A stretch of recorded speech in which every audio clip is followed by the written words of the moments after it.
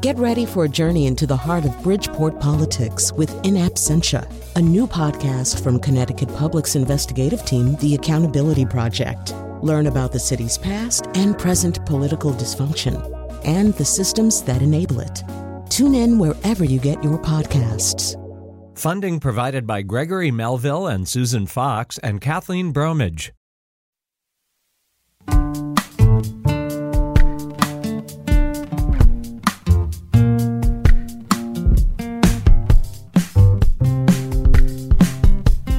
This is Where We Live on Connecticut Public. I'm Lucy Nalpathanchel. When we hear about the climate crisis, it can often be framed as a future or somehow distant dilemma. But one acclaimed Connecticut author uses his latest work of fiction to reframe the climate crisis as inherently local, all while confronting issues of race, class, and gentrification. Today, Where We Live, my conversation with Tochi Onyebuchi. His new book, Goliath, won the Connecticut Book Award for fiction. In it, Onyebuchi envisions his home of New Haven in the not-too-distant future, ravaged by climate crisis and abandoned by those who can afford it. Like his previous work of fiction, Riot Baby, Goliath carries pressing real-world implications. Tochi Onyebuchi is a Hugo, Nebula, Locus, and NAACP Image Award finalist and New England Book Award winner. Again, Tochi is also a civil rights lawyer licensed in New York and a comic book writer for Marvel. You can join our conversation. Find us on Facebook and Twitter at Where We Live. Now, last year we spoke about your novella, Riot Baby, and I understand at that time you were actually working on Goliath, which came out, I believe, in January. Both are pretty heavy reads, Tochi, but you also talk about and write about the process of locating hope. And the prose style in Goliath, there are moments of joy. And so I'm wondering if you can talk about the process of writing this book and including those moments. Certainly. I mean, it's interesting. As many things as Riot Baby and Goliath may share in their DNA, I wanted them to be sort of polar opposites on a certain craft level. Riot Baby is very much defined by constriction. It's meant to be a sort of claustrophobic read. It's relatively short. Whereas with Goliath, I wanted more expanse, both geographic expanse. I wanted it to be a bigger book, but also in terms of emotional range. Riot Baby is pitched at a very particular emotional register and varies within that particular frame. But with Goliath, there are a lot more. This book made me laugh while writing it, a lot more than Riot Baby did. And that was very important to me, both in terms of craft, but also just on a spiritual level. I needed that. And remind our listeners briefly about Riot Baby. So we're thinking about mass incarceration, the moment in time of unarmed Black men and women being killed by police. Yeah, it came out of a very difficult time. The first seeds of it were planted. I want to say maybe tail end of 2015. And, as you're very much aware, by that point, we are being inundated with media in our, literally in our virtual living rooms of officer-involved killings of Black Americans. And it's happening over and over and over again. And we're seeing in many instances the same sort of result afterwards of a lack of, I guess, reckoning, you could say, on every single level, whether it's with regards to the employment situation of the officers or even more high-level legal issues. And so it was very dark, and Riot Baby came out of this sort of sense of hopelessness. I wanted to write, in essence, a power fantasy at the time. And I was also very profoundly angry. And this seemed to me the best and most productive way of channeling that anger. And then by the time, and it's funny, actually, I wrote the first draft of Goliath before I wrote the beginnings of Riot Baby. So Goliath happened, I'd say I finished the first draft March of 2015. And it was already a lot more fun. And I think by the time I returned to it, I was, in addition to being a much better writer, I was in a much more, I guess you could say, complicated or complex, in the best way possible, emotional state. And so I could contain, both a sense of indignation at the state of affairs, particularly for Black Americans, as well as room for laughter and hope, all of those things could coexist inside me. And I feel like Goliath is representative of that. Mm-hmm. So Goliath set in 2050, and when we think about, like Riot Baby, the world building beyond allegory, right? This educated guess that the future of what it will look like if environmental racism continues. So tell us more about, world building in your writing and why you wanted to focus on climate crisis and environmental racism. Certainly. I mean, it almost felt, for me personally, irresponsible to not write, about climate. It's so pressing an issue. And I think even from, what you were speaking of before with regards to the water crises that are currently being reported in the news, but have been issues for a very long time for people. This is something that we've been dealing with for a very, very, very long time. And it was actually, I'd say maybe 7 or 8 years ago that I actually started finally making the connection between climate and environmental issues and racism. The very fact that, during the summers, you will find urban areas are particularly several degrees hotter, particularly in the summer, than leafy suburbs, simply because of the presence of trees and the sort of profusion of trees in suburbs and their lack in urban environments. Little things like that hadn't occurred to me before. And then when they did, all of a sudden I was like, wait a second, climate is important. This is an issue. And so it made sense for me to write about climate, particularly using the toolbox of speculative fiction. It seemed very verdant territory for me. When we think about environmental racism, even how high rates of asthma in communities of color because of highways that break right through their neighborhoods, so it is interesting that these issues are all around us, and to connect the dots. And so in your book, there's exodusters, we talk about colonies, the Great Migration, presented as new phenomena in the book Goliath. But when we think about our history and the history of racism, can you talk about that reappropriation of the terms you used? Certainly. I think all speculative fiction is about our now, no matter how far-flung in the past, no matter how far-flung in the future. We're always writing about the present moment.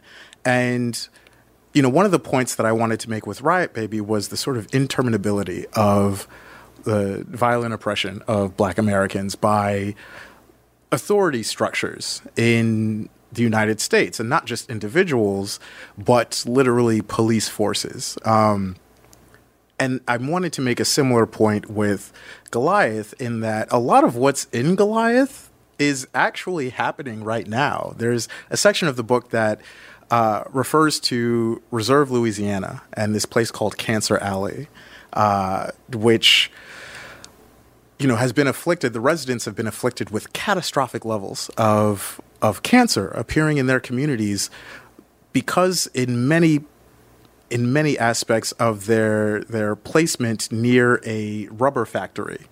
They're literally living in the shadow of this massive rubber factory, and chemicals are polluting their land and their neighborhood and everything. And that's a thing that's happening now. That was part of my research. And so many of, and that's just one instance of me literally taking a thing that happened in the present and bringing it into the future. There's another section where a hurricane basically causes a catastrophe in a prison. And that was a thing that has also happened. I believe it was either 2014 or 2015 in South Carolina, if I remember correctly. This is a thing that's happened where prisoners have been held in their facilities as a hurricane is bearing down on them. And so I didn't actually have to stretch my imagination that far to bring about what may appear on the surface to be a sort of apocalyptic future. The apocalypse is now for a lot of people. You're hearing Tochi Onyebuchi here where we live. He's a New Haven-based author. His latest book is Goliath, as we talk about this adult sci-fi novel and set in New Haven in the future, post-apocalypse. You can join us if you've read Goliath or if you have questions for Tochi. Find us on Facebook and Twitter at Where We Live. So a lot of heavy themes. You also touch on gentrification. So talk us through that and the storyline of Goliath and how you bring that into the book. Certainly. It's interesting. I wanted also to make the point that, it's almost as though oftentimes we imagine the future, and in this imagined future, we will have fixed a lot of the problems that afflict us now, whether it's along a vector of gender, whether it's along a vector of race, of class, what have you. But we take ourselves with us wherever we go. And so a lot of those problems will persist, particularly if there's no structural change. And so even when people with means flee to space, there's still going to be reappropriation of land that happens. And one of the things that I wanted to play with in Goliath, particularly in the beginning, is the idea of the frontier fantasy. It's something that we encounter a lot in Westerns. I had in mind while I was writing Angle of Repose by Wallace Stegner, which is this very sort of almost, elegiac like story of this family setting out west and making a life for themselves. And I wanted to flip that on its head. What if you live in this kind of boring environment and you figure that moving to this dangerous place, this enticingly dangerous place will, fix your marriage or fix your relationship or be an opportunity to, strike it rich. It's all gold rush mentality. And I think that will persist even when we've migrated to space. And that basically sets off the chain of events that is the story of Goliath. Mm-hmm. We've talked a lot about the themes, so let's talk a little bit about the main characters, starting with Jonathan, right? The privileged space dweller who, as you said, wants to head back to Earth and thinking about the fact that he's able to do that, right? So tell us a little bit about him and some of the other characters in the book. Certainly. I wanted to write Jonathan as relatively self-aware of his privilege. I wanted to steer as much as possible away from there being cut and dry villains or people that we weren't meant to sympathize with or understand or empathize with even. And I think one way to do that is to have your characters be intelligent, not just on an intellectual level, but also on an emotional level. He understands to a certain degree why he's doing the things that he does, and that it is having an effect on the people who already live here, even though he may not be as attuned as he's supposed to be to those particular effects. He thinks he's one of the good ones, so to speak. He even says so in the book, and it's one of those things, too, where I wanted to show that no matter how good your intentions may be, your actions will play out the way that they play out. You could say, I didn't mean for that to happen. I didn't mean to do that. I mean, that doesn't necessarily matter to the person who's harmed by the thing that you did, who's displaced by the thing that you did. They still don't have a home. They still have lost their land, whether or not you meant for that to happen. Mm. So they're the gentrifiers in your novel, Jonathan, and then his partner, David. I was drawn to the character Link and the storyline between Link and Sydney. No spoilers, but I understand that character, Link, that presented a challenge for you. Tell us about him and why. Certainly. He's inscrutable. And that was something that that challenged me as a writer. How do you write a character that doesn't know themselves? How do you access that interiority? And it's funny because it's something that I've encountered throughout my life. I know people personally who, have acted out in particular ways and then struggled to find a reason or justification for why they did the thing that they did. It's like, oh, this is just who I am, or these are just the circumstances that I'm in. This is just how things are. But there's a reason why you felt you needed to do the thing that you did. And when you have this character who is a question mark to himself, how do you write that? And so that was something that was very intriguing to me. I wanted to capture that, and I wanted to delve into this idea of this character struggling against that as the world is changing around him. And one of the catalysts to him becoming more emotionally intelligent is the character of Sydney, who actually was so much fun to write and actually brought me maybe one of the biggest moments, or some of the biggest moments of hope in the book. I was just going to say that, speaking to, even if the world is burning down around you, people still have a capacity to love. They still want to believe that they can find a place for themselves, to have that hope. And so Link is one of the people not of privilege, a person of color left to live on planet Earth that, is dealing with this climate apocalypse. Yeah, the bulk of the novel concerns a group of brick stackers sort of left behind in New Haven. And they come from various parts of the country and have all essentially just sort of migrated to this place of relative safety. And it's very much a found family.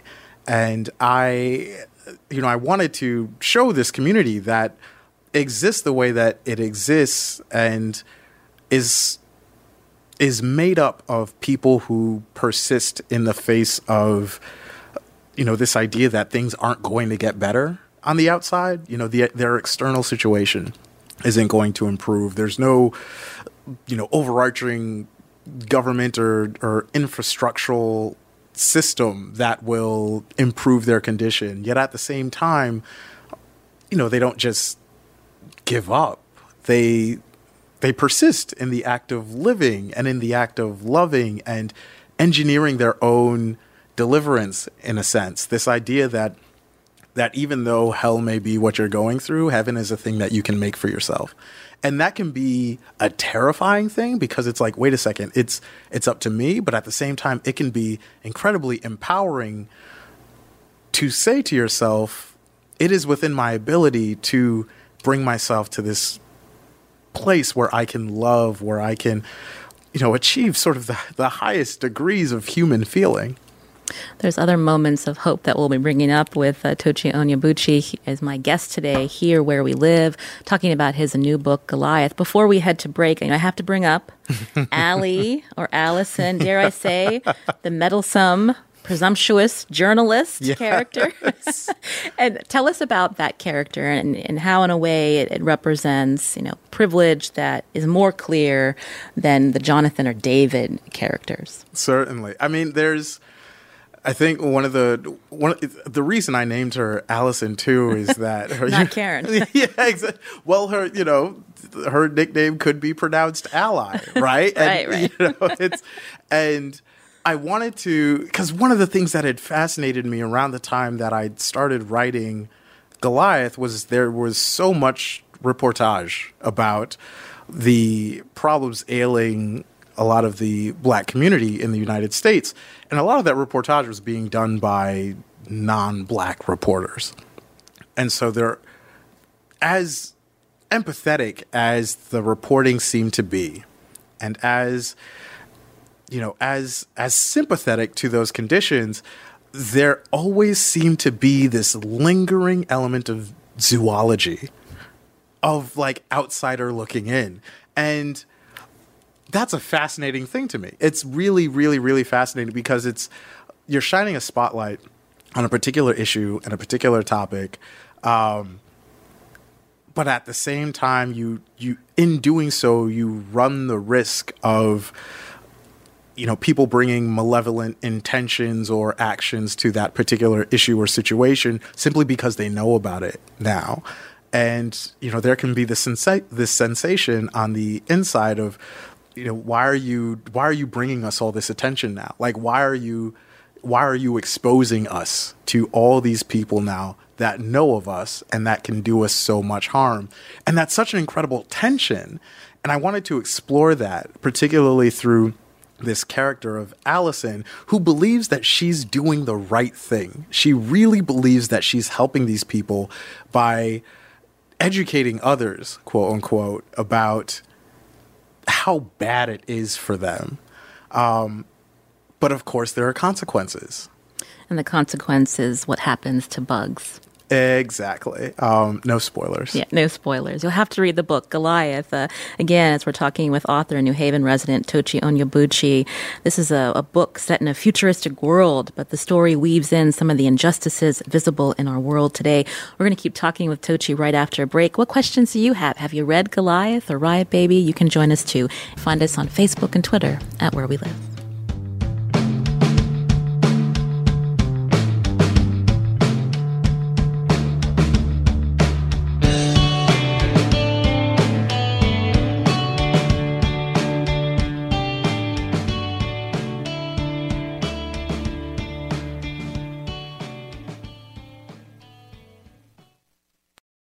Support for this podcast comes from Hartford Healthcare.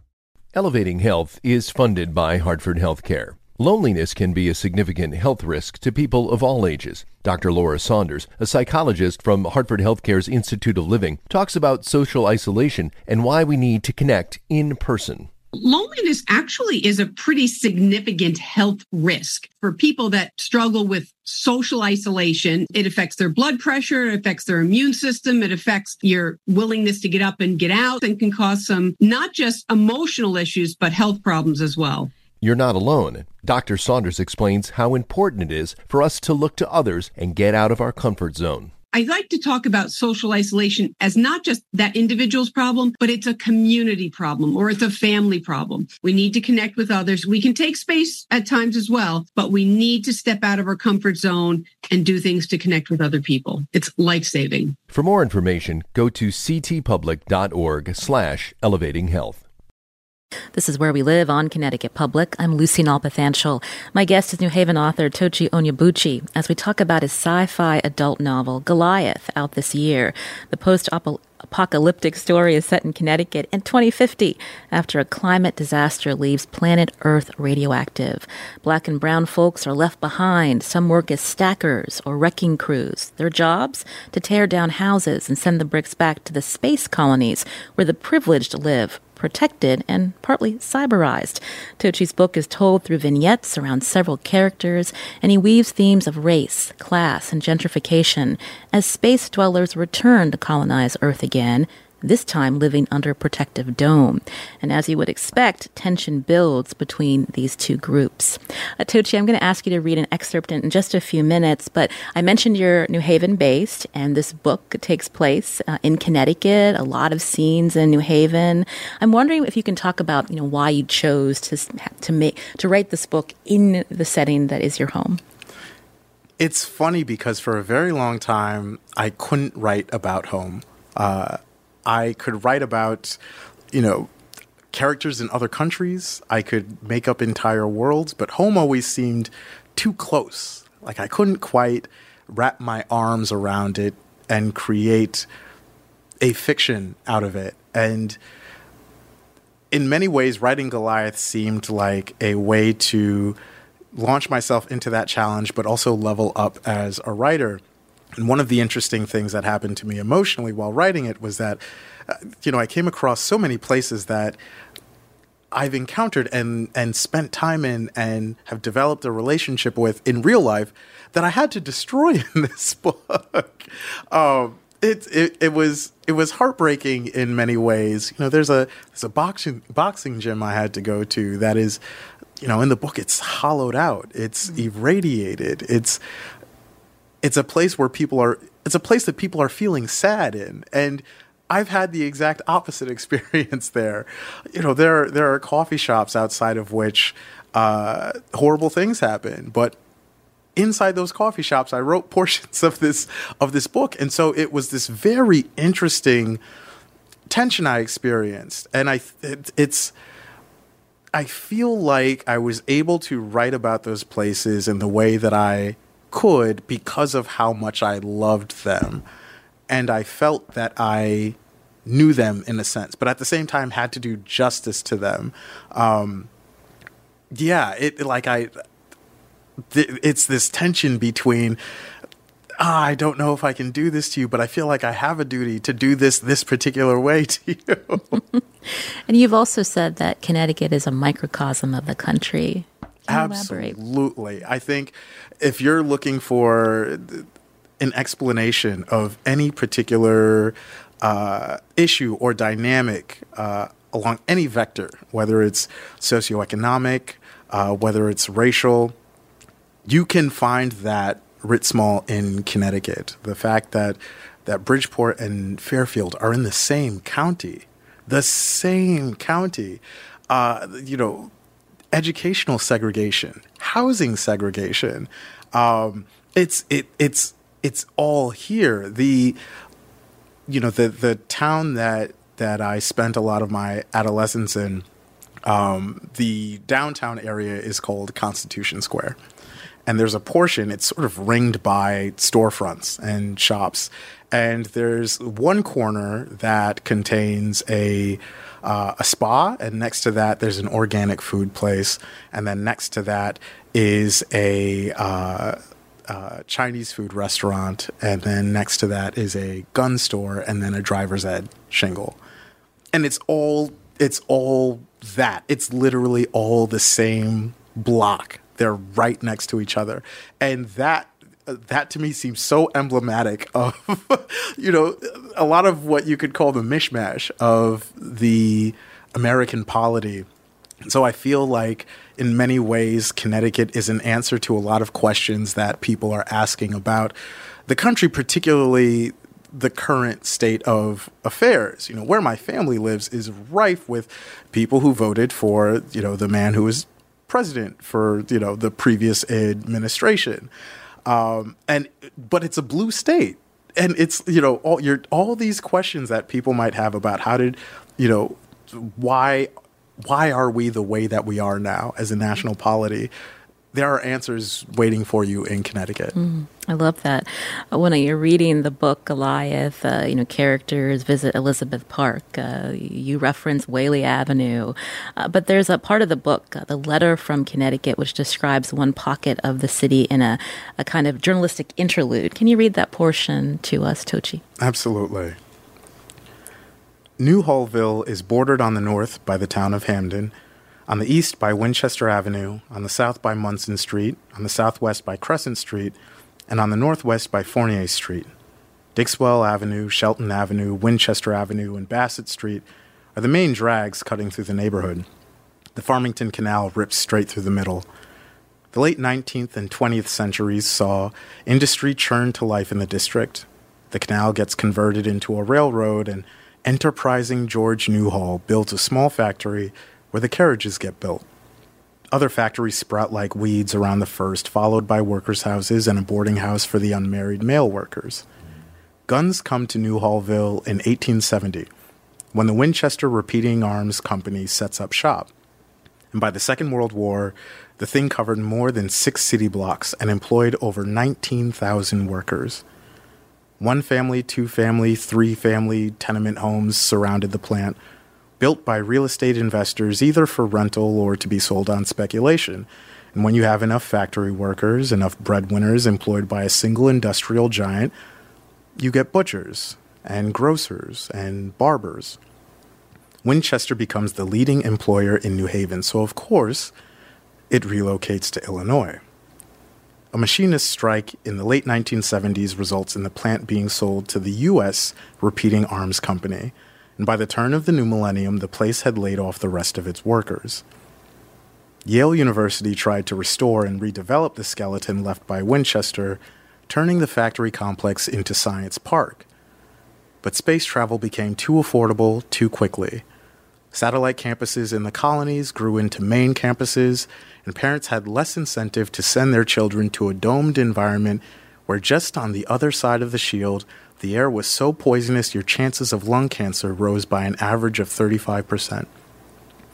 Tax base shrivels, resources dwindle, schools fail, and the kinds of things that keep kids off the streets and out of jail, summer programs, vocational education, church programs, all of that follows suit. Same story across the state, same story across the country. The tax base left, but the guns didn't. That's Tochi Onyebuchi, Here Where We Live, reading from his new sci-fi novel out this year, Goliath. I have a two-part question. One, when we think about when you're reading the book, this is the first time that you have a break from the character stories. So why was it important to have that, journalistic interlude there? And then also the research that you did writing this book. It's funny. I have a couple subscriptions to periodicals, and having the print versions of these things helps me with maintaining a certain attention span, but also easing the stress on my eyes, not looking at a screen. And I love these publications, and in many ways, the journalistic interludes were the closest I think I can come to writing for those publications. It may be a while before I find my name as a byline in Harper's or the London Review of Books, but I can pretend to have done that in this book. They were important to me because I wanted to have them contribute to the scope or the feel of scope in the book. There are certain things that, by dint of geography, the characters won't have experienced or won't have knowledge of. They're living very much in the gutter, and so there's no way for them to have a view of the state of affairs, of the history of the place from 30,000 feet in the air. And these journalistic interludes were a way of capturing that, but also maintaining a sort of linkage between the high-level view of socioeconomic change and its implications for race, and the characters as they are existing in their present situation. Because I wanted to have that connective tissue. I didn't want there to just be this portrait of the future. I wanted to indicate in the book how we got there. And the question about your research, thinking about, the history of Winchester, or even, there's a part of your book where there is a riot inside a prison, and, the work you did researching Attica. Oh, my goodness. It's the very first time that I encountered Attica was in law school. There was a portion of a film documentary that we had watched talking about the police and I guess military response to the uprising. And it was the very first time that I had even heard of this. But it was instantly horrific to me. And I didn't know that this was a thing that had happened. And maybe a year later or so, maybe a few years later, I was privileged to hear Dr. Heather Ann Thompson speak regarding her book, Blood in the Water, which is basically a chronicle of the uprising and its aftermath. Absolutely riveting work, and some of the best writing that I've seen on any sort of prison issue in many ways. And I was riveted, and I heard her speak, and it was the very first time that I heard Attica referred to as a civil rights moment. It had never occurred to me that was a valid characterization of what happened, because you have this gathering of prisoners in the yard, and they're putting together a list of demands that are basically, a hop, skip, and a jump away from the UN Convention on Civil Rights. Or the UN Convention on Human Rights. It was literally the same document, and it was of a piece with so many other instances of what we would characteristically call civil rights moments in American history, and I wanted to do that. And so much of the book is caught up in the least among us, or at least the lives of the least among us. And it would have been literally criminal of me to have this book filled with these characters and very much occupied with this idea and this theme, and not write about the incarcerated. I didn't get a chance to bring up Bishop and his role in the book as a spiritual leader and almost a mentor in some ways to some of the characters. Can you talk a little bit about him? Oh, man. Bishop, I love that man so much. I mean, he was another opportunity for me to explore the history of this story, some of the how we got here. You know, he was a sort of flesh and blood avatar for that function in the book, and oftentimes you can encounter people like that in a community. They're not just glue. They're, the central, they're the town square. They're the monument at the center of the town around which people organize themselves. And he has this gravitational pull, and it was always interesting seeing how he interacted with the other characters. And that characterized so much of the book for me. It almost felt like I was paying witness rather than engineering, the situations that the characters go through. And, his relationship, particularly with the younger men in the group, it was important for me to delve into that, especially because of, what we were talking about earlier with regards to Link and this idea of emotional inscrutability. This kid that's figuring himself out or struggling to figure himself out. And then there's this older guy that comes along who's been through so much and who knows himself much more than this kid can know himself, and in his own way can try to help this kid along, not by being didactic or anything like that, but by being there. And oh man, he was such a complicated character, but at the same time, because of that, so much fun to write. There's that one scene where Bishop goes after, I believe, a New Haven comptroller, asking for more food and supplies for the neighborhood. So he was the advocate too, and this comptroller, a partly robotic individual villain. Yeah, no, it's interesting because so much of government and even local government is absent from the book. And a lot of that came from the idea that, people will experience the effects of political decisions that are made, whether on the local level at, a board of education meeting or a state level or even a federal level. But there's almost no connection cognitively between them and the person making that decision. But occasionally, those people will enter into a person's life, oftentimes around election season. But, occasionally outside of that. And this was an instance where I wanted also to show a side of Bishop that, parts of the community hadn't seen and didn't necessarily know he was capable of.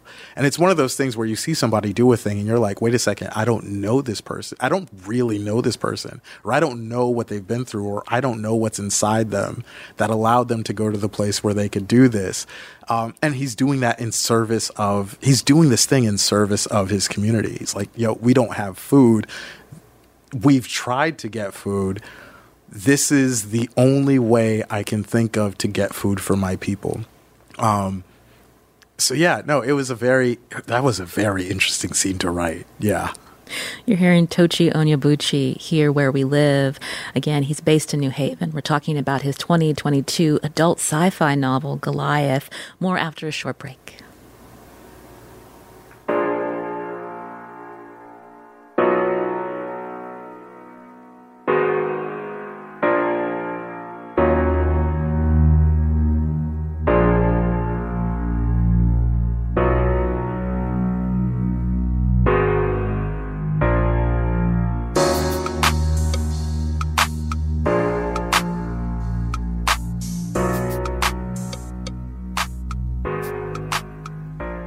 This is Where We Live on Connecticut Public. I'm Lucy Nalpathanchel. New Haven author Tochi Onyebuchi is my guest today to talk about his latest book, Goliath, a novel about a near-future climate apocalypse set in Connecticut. You can join us too. Find us on Facebook and Twitter at Where We Live. Earlier, we talked about the importance of bringing in hope. And there's a moment in this novel, despite all that the characters are enduring, where they discover the miracle of real non-robotic horses, bringing them from Stratford to New Haven. Tell us about that. There's something about horses, and I don't know. I'm not a pet owner, but maybe pet owners feel a similar thing where, you know, the animal that you're encountering is a sort of black box. Like you can't understand what they're saying in the same way that you can understand human speech, but there is some communication happening that seems almost, you know, in some ways can border on the celestial. It touches the spirit. It touches the emotions in a particular way that bypasses a lot of the cognitive functions engaged in when we use language with each other. And also, every time that I've encountered a horse, which admittedly hasn't been that often, I found myself changed as a result, in some way, shape, or form. There's something magical about them, and I wanted these characters to experience magic, and magic in the form of something that, you know, by all logic is not supposed to be there. They're not these completely healthy, natural horses. Like, this land is showered with radiation. There's acid rain. There's all types of, like, you know, mutated boars and animals that are just like, everything is grotesque and mutated and almost visually obscene. But then you have these beautiful equine creatures just hanging out. And I wanted to give that to these people. And because I feel like when you're in hellish situations, you know, deliverance can come from the strangest places when you're not even expecting it. And it can often feel like it's celestially organized, almost as though, you know, God or a higher power is signaling to you, I got you. I got you. You may not feel like it right now, but here's me telling you that I got you. I'm giving this to you. And it's a gift. It's without condition. This is me expressing my love for you. And the horses were a way of these characters, the least among us, feeling loved in a way.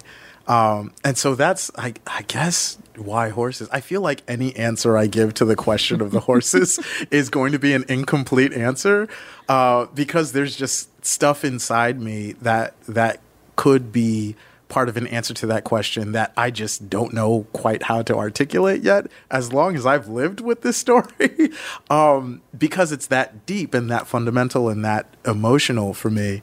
But yeah, magic and love, I guess. You know, earlier when we talked about finding hope and this idea of, you know, the impact of the places where we live, where we can make an impact, you know, when you think about the work of Goliath and some of the takeaways you want to leave our listeners with, can you talk about what that means exactly, the hope in the local? Certainly. I mean, you know, there's a lot of talk of climate change on a planetary scale. And even on a regional scale, you know, if we're even limiting ourselves to the United States, you know, we'll talk about the drying up of the Colorado River and why that means you know, people in Los Angeles have to ration water now. Or, you know, we'll talk about the water crisis in specific cities, you know, leaving aside the fact that, you know, these have been problems in, you know, the metropolises all over the country. Or we'll talk about hurricane season in the mid-Atlantic or in the Gulf. But how are specific communities, how are specific neighborhoods affected by that? And I feel like that's where the individual can better wrap their mind around the issue of climate change. I don't know about marine isotope stages, but I know about Chapel Street. You know, it's that sort of thing. It's a way, I think, for us as individuals to better encounter this hyper object of climate change that can feel so glacial in its eventual impact on us, but at the same time so immediate, and inscrutable. Why is it so much hotter now at this time of year than it was 5 years ago? Like, I don't know the answer to that. Maybe the answer has to do with the carbon emissions from companies that are an ocean away or what have you. What can I do about that? Like, what am I in the face of that? I can't get ExxonMobil to stop doing what ExxonMobil does. I can't get British Petroleum to stop being British Petroleum. But as treacly as this may sound, I might be able to plant a tree in a place that didn't have a tree before. There's a symbolic aspect to that, but at the same time, trees, they can help with gathering and retaining moisture and cooling the air a little bit. So, I think that is a takeaway that I hope I'm able to leave readers with.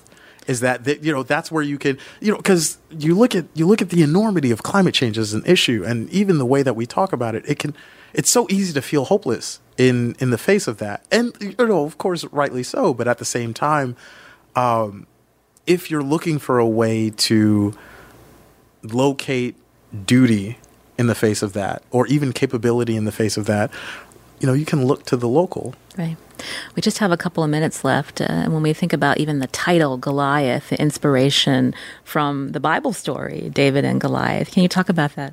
Absolutely. I mean, the very beginnings of this story actually happened when I was in the West Bank working for a prisoners' rights organization, and the Arabic pronunciation for Palestine is Philistine.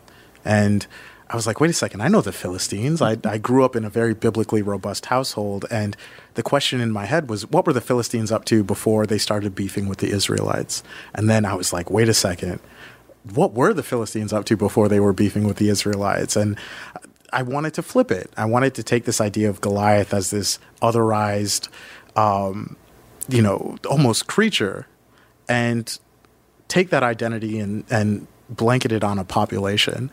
What was it, what's it like to be perceived as the enemy, or this inscrutable, almost creature that others have to come and conquer? What is it like to feel like that? In many ways, that's what it feels like to be Black in America. You've been hearing Tochi Onyebuchi here where we live. I mentioned at the top that you're also a writer for Marvel. We didn't get a chance to get into any of that, so you'll have to come back and just talk about Marvel. Of course. That might be a whole 2 episodes. Yes. Tochi Onyebuchi again, his latest book, Goliath. What a pleasure to have you in studio. Thank you for your time on the show. Oh, the pleasure is all mine. I'm Lucy Nalpathanchil. Today's show produced by Katie Pellico. Our technical producer is Kat Pastor. You can download Where We Live anytime on your favorite podcast app. Have a great weekend.